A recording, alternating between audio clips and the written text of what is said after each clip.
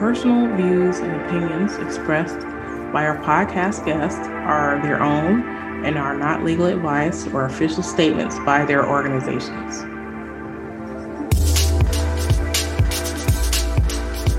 Hello, my name is Debbie Reynolds. They call me the Data Diva. This is the Data Diva Talks Privacy podcast, where we discuss data privacy issues with industry leaders around the world with information that businesses need to know now. I have a special guest on the show, Jim Barnaby. He is the Chief Executive Officer of Artificial Intelligence Made Easy. Welcome. Thank you. Glad to be here. So you and I met, we actually have a mutual friend, Vikas Malhotra.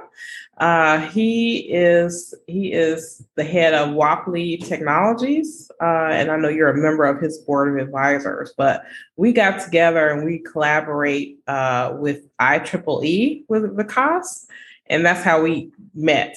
So I think we were on a call one day and you were just brilliant. I thought, oh my God, I have to have him on the show because I feel like he has such a deep knowledge and you're easy to talk to. And I thought that my audience would really love to hear about you and the things that you work on in artificial intelligence. So why don't you start out by giving us an idea of, sort of your career journey in AI and the things that you do at Artificial Intelligence Made Easy? Of course. So I'll try to be brief about the career history. I have been doing this for like 40 years. So I got my first professional programming job when I was 16. I've been doing this for a long time. I started out doing development like most people do. I was a beta tester for Java. I helped create some of the Java specifications.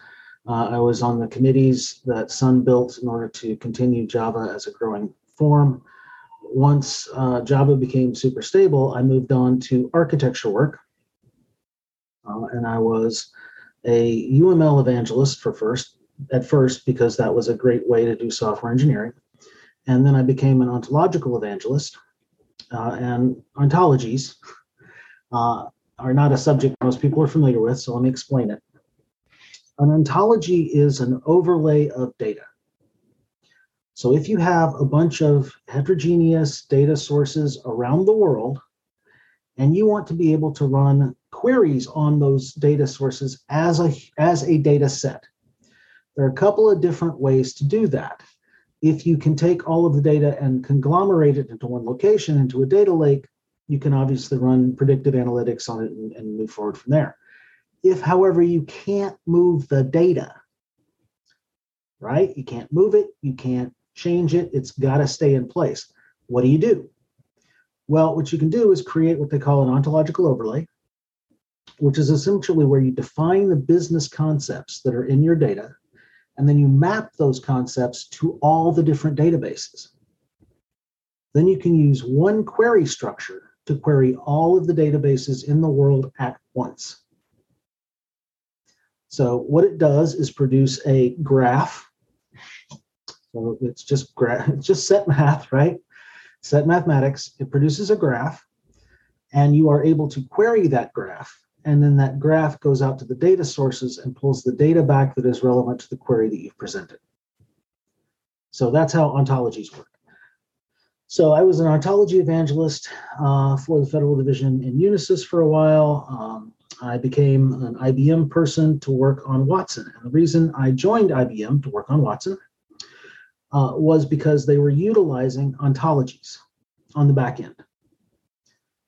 And there's a different set of artificial intelligence areas and capabilities. My specialization is on natural language processing, and data manipulation using natural language processing, which was ontological. So it made sense for me to work on that on the back end. However, they changed the approach of Watson about a year and a half after I joined IBM, and it was a good change. It's not anything bad about what they did.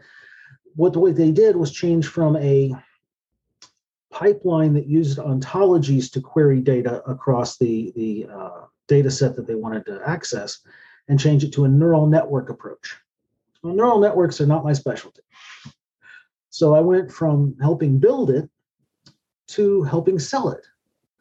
And I joined Global Business Services at IBM with the Watson team doing financial technology. And I spent 5 years or so building artificial intelligence systems that process natural language for Fortune 500 companies. So if you've ever called up a call center and gotten that message that annoyed you that said, oh, press 1 for this and 2 for this and 3 for this, that's not what we built. What we built is a system where you could call up the call center and you could talk to the chatbot. Just talk to it. I want to do this. And it would say, okay, you need to do this, this, and this. And then if it couldn't do it, it would get the right person on the phone to help you move forward. The idea behind that was to make people's jobs easier so they didn't have to completely redo the same steps over and over and over again 100 times a day, such as password resets, right? Now, there are automatic systems that can do password resets. But again, you have to go to the system, you have to log into the system, you have to put the stuff in, you have to run the password reset. There are people in the business environment who will outsource that to a second person. So now you have 2 people involved in one operation just trying to change one password. The average cost of changing a password per person per incident is about $70. If you can reduce that to, say, $5, and you have 10,000 people changing their password a month, you can save considerable money. Right. So those are the kind of systems we're building for IBM's financial clients. Now, as part of that, you have to deal with protected data because it's financial transactions. You have to deal with whether or not the users that are accessing the platform want to access it. How do we make it better? How do we make it so that the users want to use it as opposed to typing the number? So that's where we start talking about things like sentiment analysis, which is a big deal right now in AI systems because people feel that when they're speaking to a bot and they're having this discussion with this natural language process, that it analyzing how they feel about the process in real time is somehow invasive. If the system is constructed correctly, what that data should do is let the developers know that this particular interaction is frustrating to a user. That's why they do it, is to determine what the person likes and what the person doesn't like on a holistic basis. So if you have 10,000 users, how do you determine which part of the natural language interface makes those users comfortable and happy and they want to use, and which part really annoys them and they're going to start cursing? That's why they use sentiment analysis. Now, can that, like any other technology, it can be vastly abused. Sort of like PCI data. Yeah, PCI data can be vastly abused. Straight data access, anything like that that is a technology that is progressive can obviously be misused. So, for example, wrote a program quite some time ago that you could just go out and it would pull every corporate mention from Twitter in the past month, run it through analysis, and tell you how everybody feels about your company. And the people who don't, we can isolate their demographic group and try to improve that.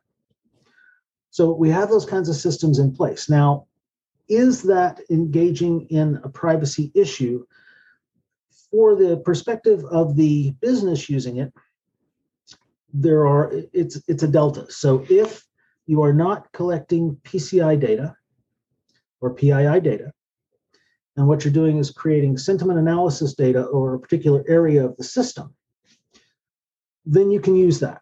That there's no ethical or legal implication to doing that, because what you're essentially saying is this is the part of the system I need to improve. 100 people, 200 people used it, 25 of them didn't like this. I don't know which 25, I don't know what 25, but I know 25 didn't. That's a perfectly legitimate use for sentiment analysis. What is not a good ethical use for sentiment analysis, and this is my opinion, is to determine, and you can do this easily with the same data, is to determine the exact demographic group that is either happy or unhappy with your product, your brand, your messaging, whichever piece, and be able to target. And so you're going after individuals in an individual group. You are identifying individual people and using their data to change your marketing approach or your delivery approach so that you reach a specific demographic. If you're just using demographic data, great. If you're identifying individuals to build that demographic data, it's a failure because you've crossed that line of ethical behavior into targeting specific people for specific reasons. This is very similar to what Facebook does that everyone's so upset about. Whatever you interact with on the platform is recorded and tracked against you personally. So the personalization engines that we use actually direct results based on your personal choices previously. Let's talk about how that can be good and bad. Right? Yeah.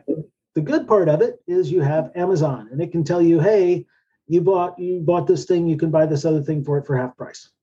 Fantastic. That's something that people want.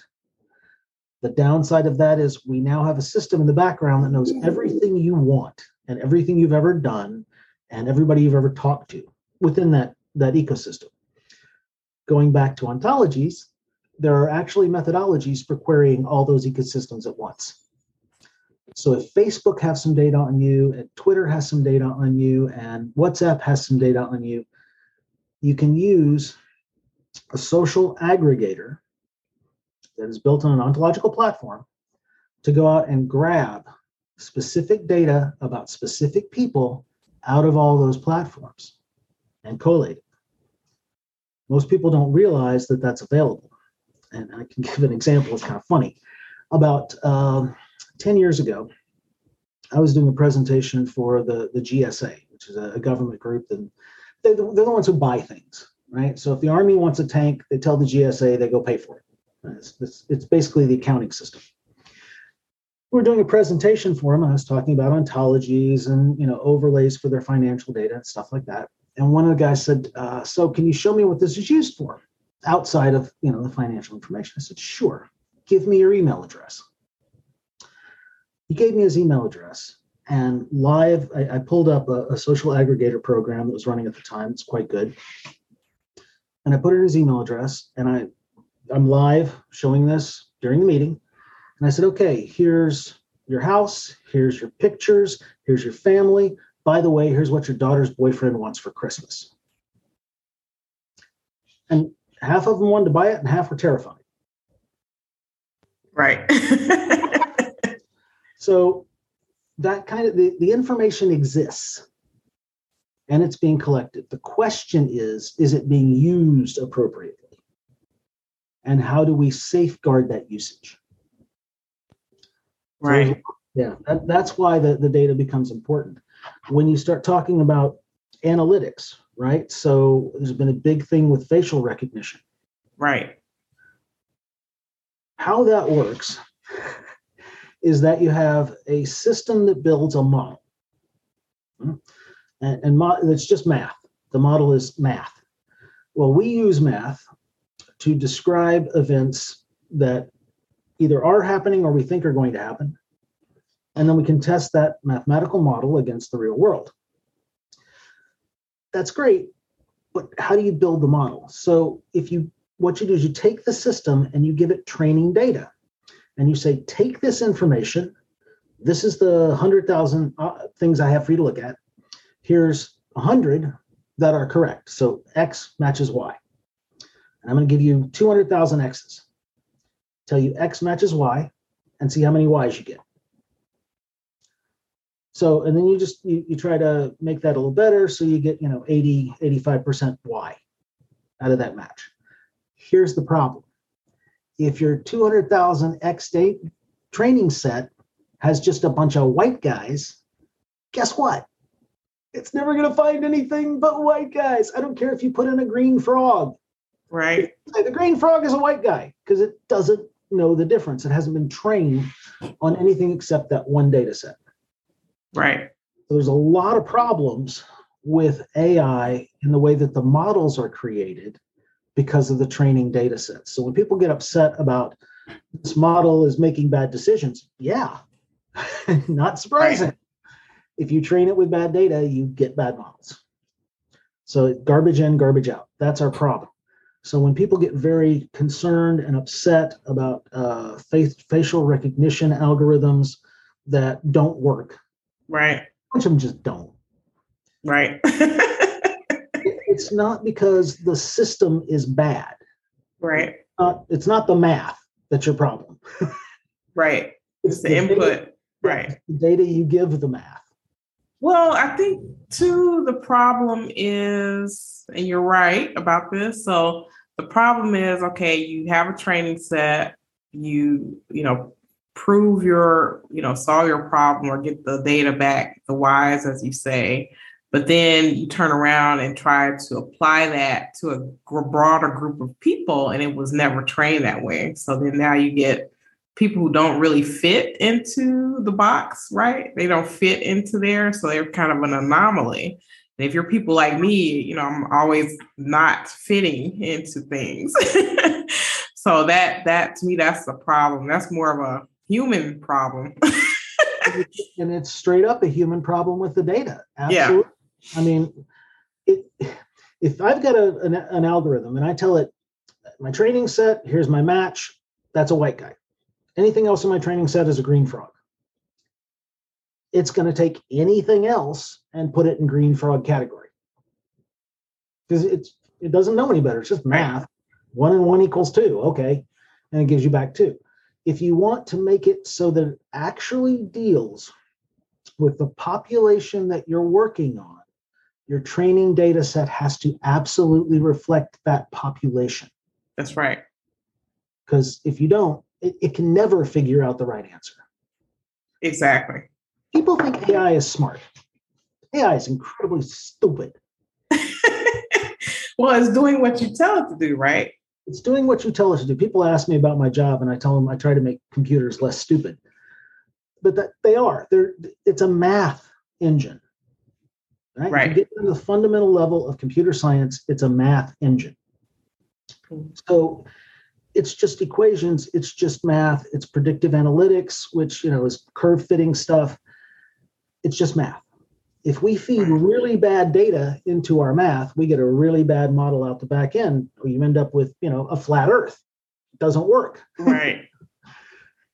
And then too, one thing that I'm concerned about is the way people use statistics to try to tell the story about humans, right? So let's say you have an algorithm that's saying, okay, let's decide who's guilty or innocent of a crime. So we think 90% of people are innocent, but who are these 10%? And how did you decide, how did the algorithm decide those 10%? It's not numbers, those are people, right? So if something bad happens to you, statistics don't mean anything. You're absolutely right. So this goes back to how do you design the system that finds the X equals Y? So if you're talking about an image recognition algorithm, they take a whole bunch of data and give it a match and tell it to just go learn. Just trowel through the data, keep going it over and over. And when they get the results, they say, this was right, this was wrong, and they send it back and run another cycle, which is great. But again, if you're doing something like these individuals are guilty, these individuals are innocent, facial rec isn't going to do that. And the fact that they try to apply it to that problem, it's taking a hammer and trying to, loosen up a screw. It's not going to work. Wrong approach.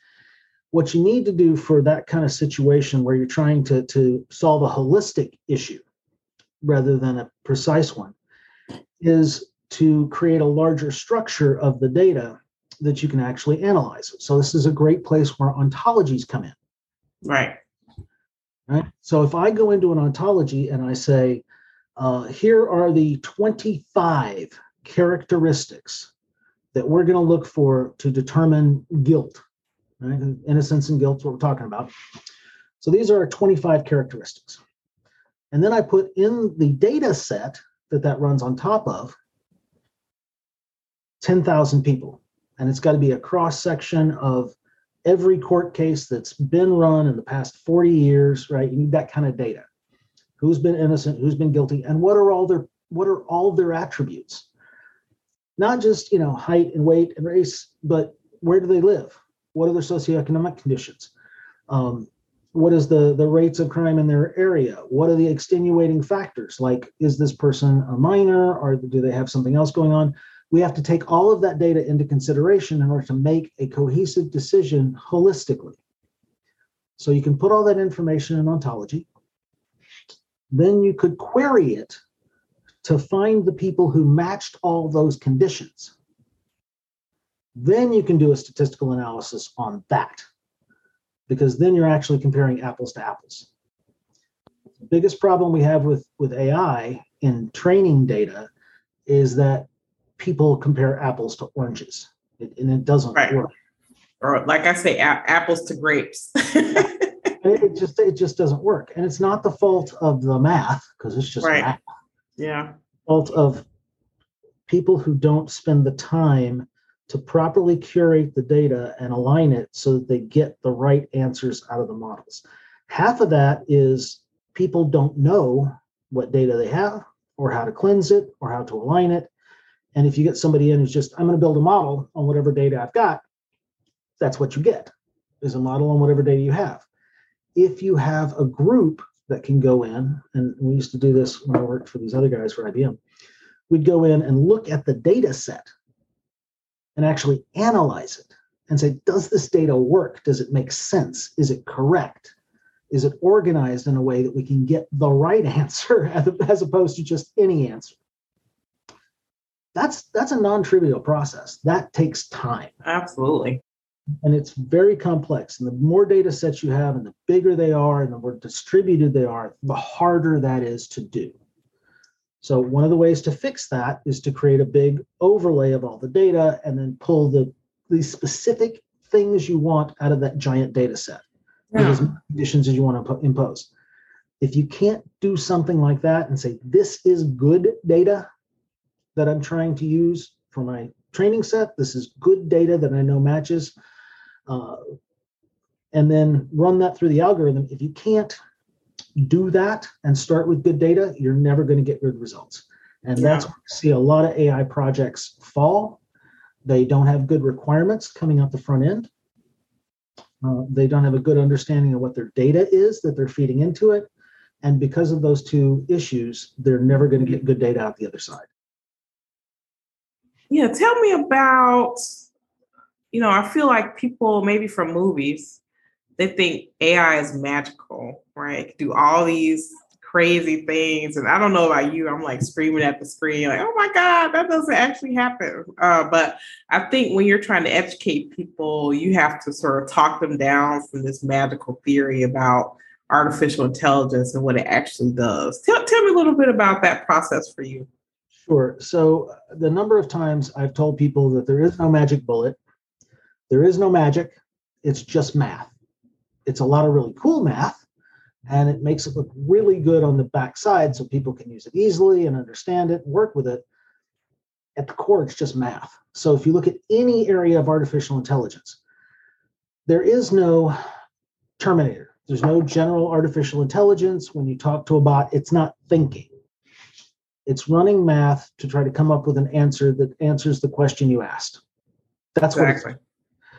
So how do we do that? Well, we have different areas of artificial intelligence, and within each of those areas, we have specializations. So for example, if we take AI holistically and we look at it as all the different pieces we can do, we have stuff like natural language processing, which is involved with text to speech and speech to text and analysis of speech and putting together speech. It's essentially natural language. How do we talk to a machine, have it understand what we're saying, and talk back to us in a way we can understand? So that's what natural language processing is and does. That's what my company does, is create those kind of interfaces onto anything else.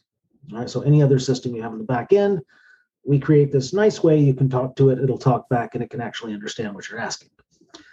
Now, there's a trick to that, in that it's just math. So we can't ask it to understand anything that you say because we'd be there forever. So what we do is say, okay, for your domain, right, you are Fred's Bank. Okay, Fred's Bank. Let's go look at all the Fred's Bank questions that you get, break them down, figure out how to answer them by querying the backend systems and how you want to hear the results back. Then we can build that interface. But the reason you can't just go buy an AI and turn it on and it's magic and it works is because you haven't taught it anything. So the one I used to use, and I'm calling out IBM a lot on this because they're good at it. We would go in and we say things like, okay, we want to buy it. We want to just use it. Okay, well, we have one that won Jeopardy. Would you like us to come in and win Jeopardy for you? That's no problem. We have that. We can go win Jeopardy all day long. What I can't do is set up Fred's Bank by telling it to go play Jeopardy. Right. So we have to take the thing that learned how to play Jeopardy and teach it how to play Fred's Bank. That's the natural language area of artificial intelligence. Then we have things like expert systems, which are basically rule-based algorithms that have a bunch of flexibility that let you do specific things for knowledge capture and dissemination is mostly what expert systems are used for. For example, if I have 100 people in my organization and we're all architects and we need to store all these plans, how they operate on the plans, how they store them, what they get out of them, those are all knowledge that individuals have in the company. Well, if that person leaves, I don't want to lose that knowledge. I can codify that knowledge into an expert system where people can go query for that and say, hey, I need to solve this very detailed technical problem in my particular area, like I'm building a plane and I need to know how this part goes in. And the manual says this, but the guy who's been doing it for 20 years says, no, 20 degrees off, put it in. Which one do you want? I want the guy with 20 years experience telling my people, do the manual, then turn it 20 degrees. That's the kind of thing we can capture with an expert system. So when you ask the question, you get back the answer that contains all that information. Does that make sense? Absolutely. Also, one thing that I think is interesting with this is that this kind of goes to the magical thinking.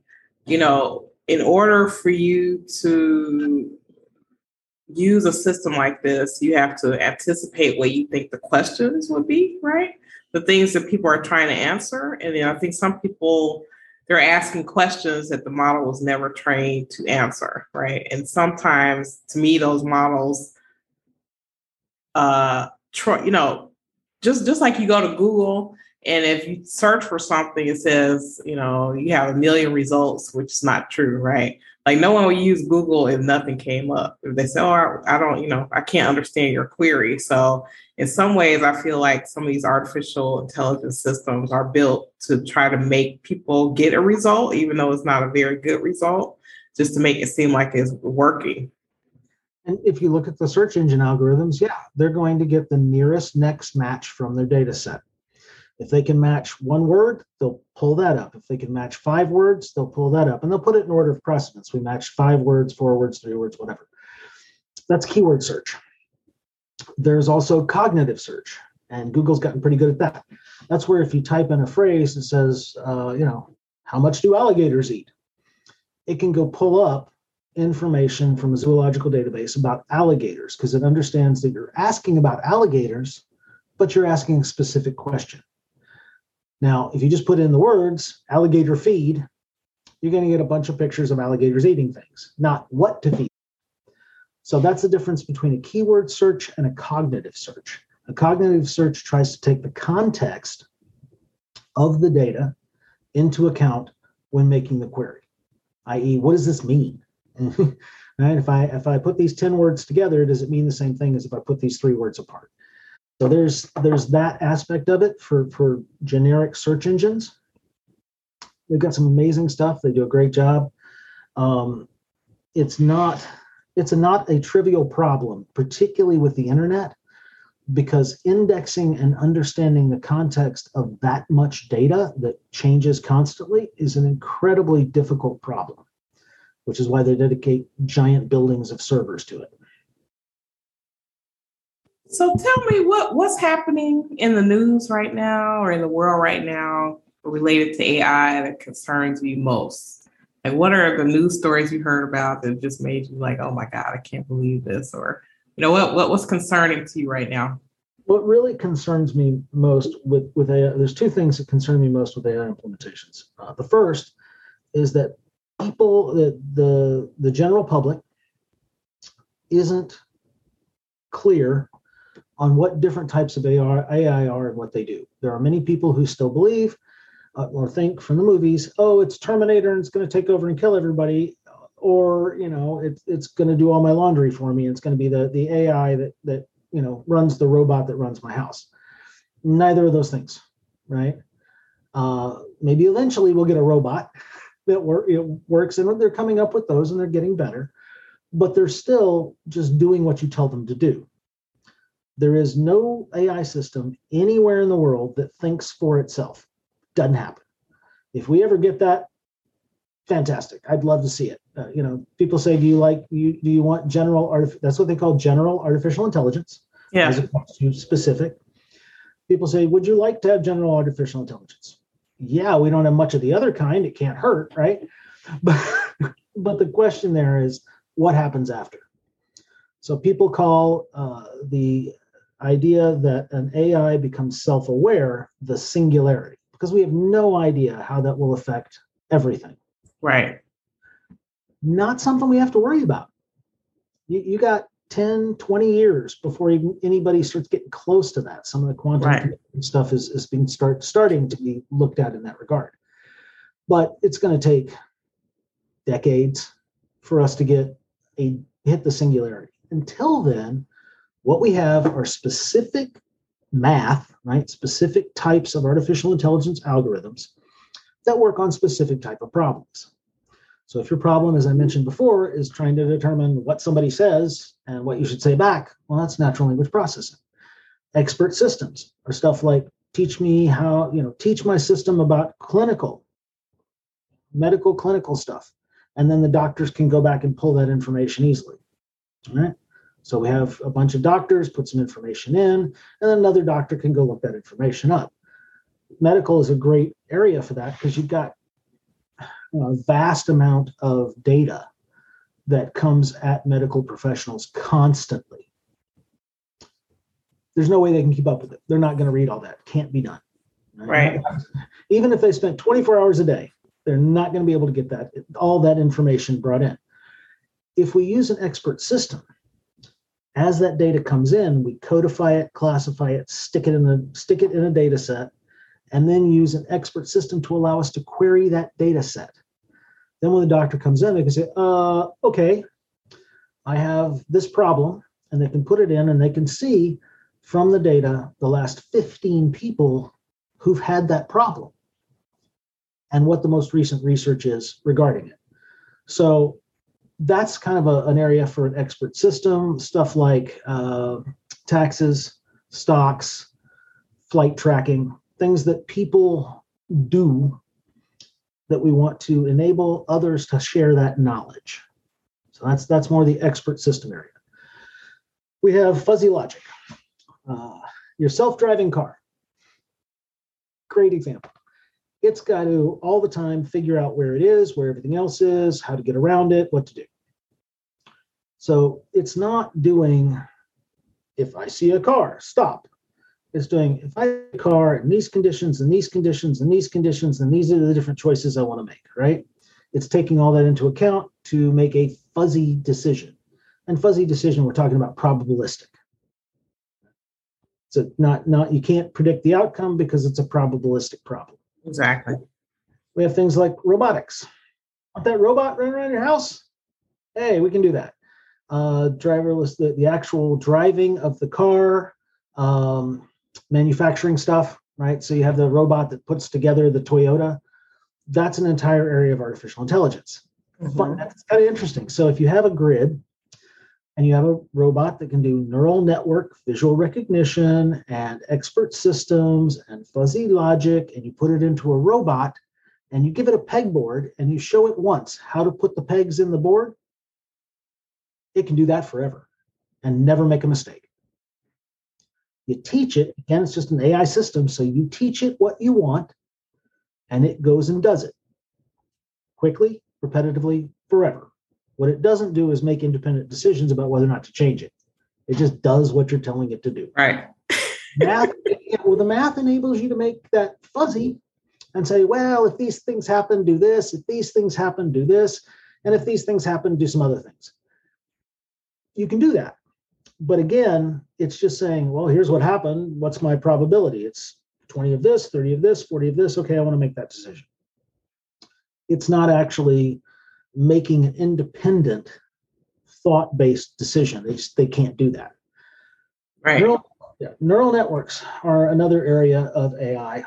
So I was talking about, facial recognition, noise recognition, pathfinding. So neural networks are great for stuff like how do I solve the traveling salesman problem? And for those who aren't familiar on the call, traveling salesman is a fairly well-known mathematical problem where you have 50 cities and you have a person going to each city to sell X. What's the most efficient route between those cities? Right? And how you calculate that. That's a fairly well-known problem. It gets interesting when you've got moving targets. So you've got a person who's delivering food and they have 4 deliveries on their plate. Well, then one drops off, one comes on. You've changed your target profile. You've changed where they have to go. We have traffic jam. We have to route them around it. So we changed how they have to go. So you have to monitor all the conditions around that path and determine how to restructure and route that path in real time. That's a very non-trivial problem. That's difficult. So it's sort of an extension of the traveling salesman problem that we keep running into, and we can use neural networks to find the best path through those, if that makes sense. It's the same tech we use on like facial recognition. You give it a huge bunch of data, you tell it what the right answer is, you see what it comes up with, you optimize. And all AI basically works that way. And there's a lot of precision here, and I'm sure I'm going to get pushback from AI people going, no, this, and that's fine. So the point I'm trying to make is AI is math, it's algorithms, it doesn't think for itself, there is no Terminator. You just feed it data, tell it what you want, and see what comes out the other end, and then go back and optimize it until you're getting a result that's mostly correct. You are never, and this, and again, I'm probably going to have AI people yell at me, but I have never seen a system that was 100% accurate in AI, ever. I don't even think it's possible. Now, there's a lot of fault-tolerant systems and a lot of good systems that function, like your driverless cars. Right. But those algorithms have internal mistakes. Things go wrong. They just have other stuff on top of it that says, if this goes wrong, go over there and do that. Right. So there's never 100%. So if you're talking about language, right, you get 80%. Right? If you get 85% in a language model, it's considered really good. And 50% flows through to the we don't know what to do with it. Right? Yeah. Obviously, expert systems, those are a little simpler because you're recording knowledge and sending knowledge back through the system. Right? So whether or not you're using that knowledge to track flights and help, airport personnel, or you're using it to help financial people with stock trading or doctors, right? That's your knowledge base that's being queried. You're still going to have issues, right? And I've seen this with like medical programs where it's mostly right, but occasionally it grabs an article or a piece of data that's not related to the question you asked. And in a medical situation, that can be serious. Right? That's why there's no automatic doctors. Right. That's the problem we can't fix with an automatic doctor. You can have a doc in a box, which gives you advice and information, but it should not be making decisions. Right. So when we talk about autonomous systems, systems that are working by themselves, you're still going to have that 85-15 rule. Those 15% is where the autonomous system has to go back and run its error systems.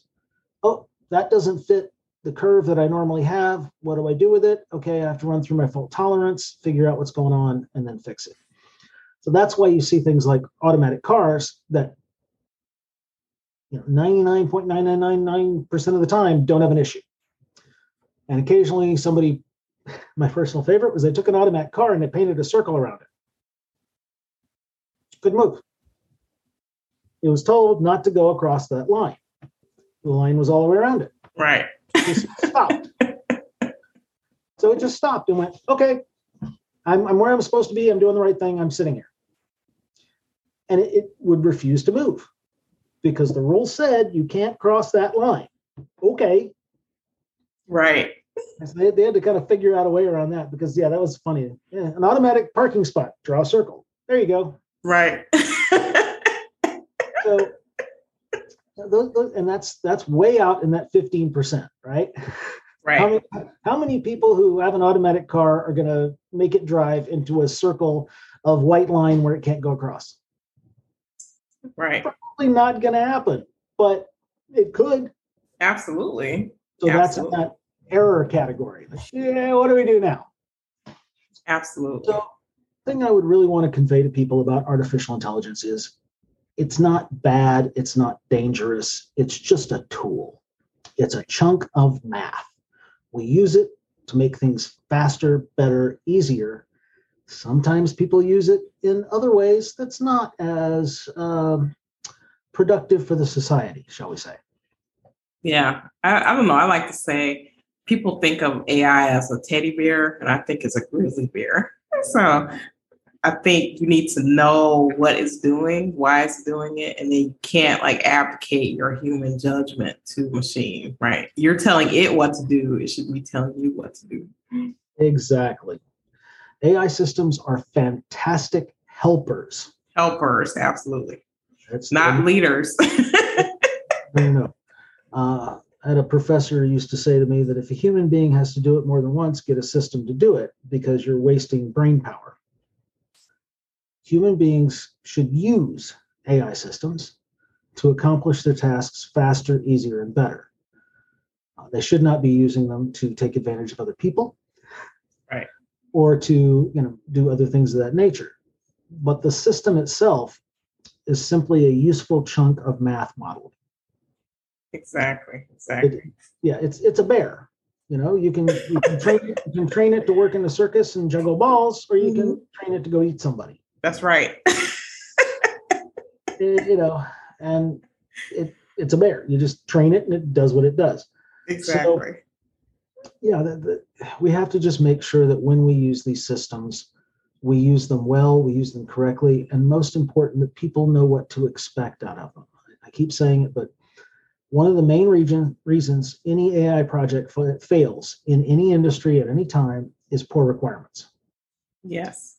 If they don't know what to expect on the other end of that project, and you don't have methodologies to test and make sure that the users are getting what they want as you go through it, you're going to have issues when you get to the other end because it's not going to meet the need that was originally submitted for the project.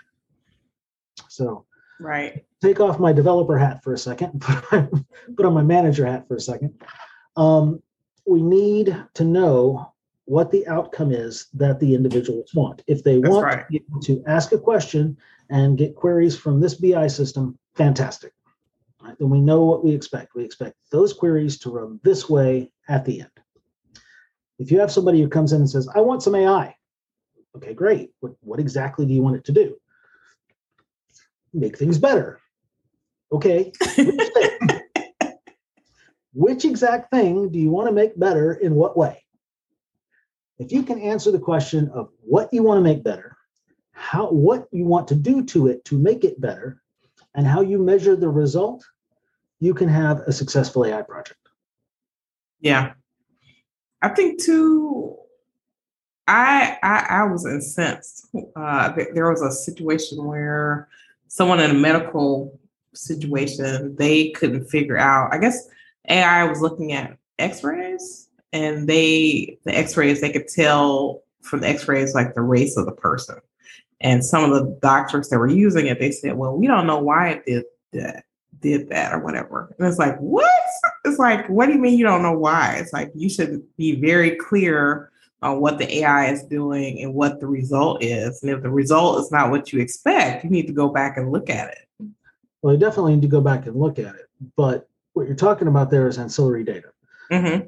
If they put in all the conditions for here are the X-rays and here's the matching set, right? And then go run it till the neural net actually understands that, oh, that's what I'm supposed to look for. If the data that is matched with what they're supposed to look for in the X-rays, and in that X-ray data, they say the race is actually included in that data, then the system can make an inference, and it's right. just probability, right? It's just running numbers. And the inference it's going to make is individuals who are listed as this race have this more often than individuals as this race have this. You want to fix that? Take race out of it. That's right. Move race from the data set. And then it won't find it anymore because it's not there. Right. And so that's the kind of and they didn't know. I'm sure they didn't know ahead of time that they were even feeding race into that characteristic set. Because they have 100, 200, 300 different characteristics that they're feeding into that program to tell it how to look at those X-rays. If just one of those sets of characteristic happen to include race from the data they pulled, then it'll show up on the other end. It goes back to that data cleansing I talked about. Right. You got to make sure your data's good, it makes sense, and it does only what you want it to do before you feed it to the AI. Otherwise, you get results on the back end. You're like, I don't know where that came from. Right. Because you put data in on it. Exactly. So if it were a world according to you, Jim, and we did everything you said, what would be your wish for either AI, privacy, data stuff in the future? What are your thoughts? Well, privacy is a whole different subject.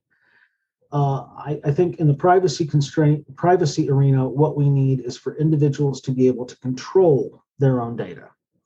So I can decide whether or not the bank wants to use my data in their algorithm to determine pricing on savings accounts, right?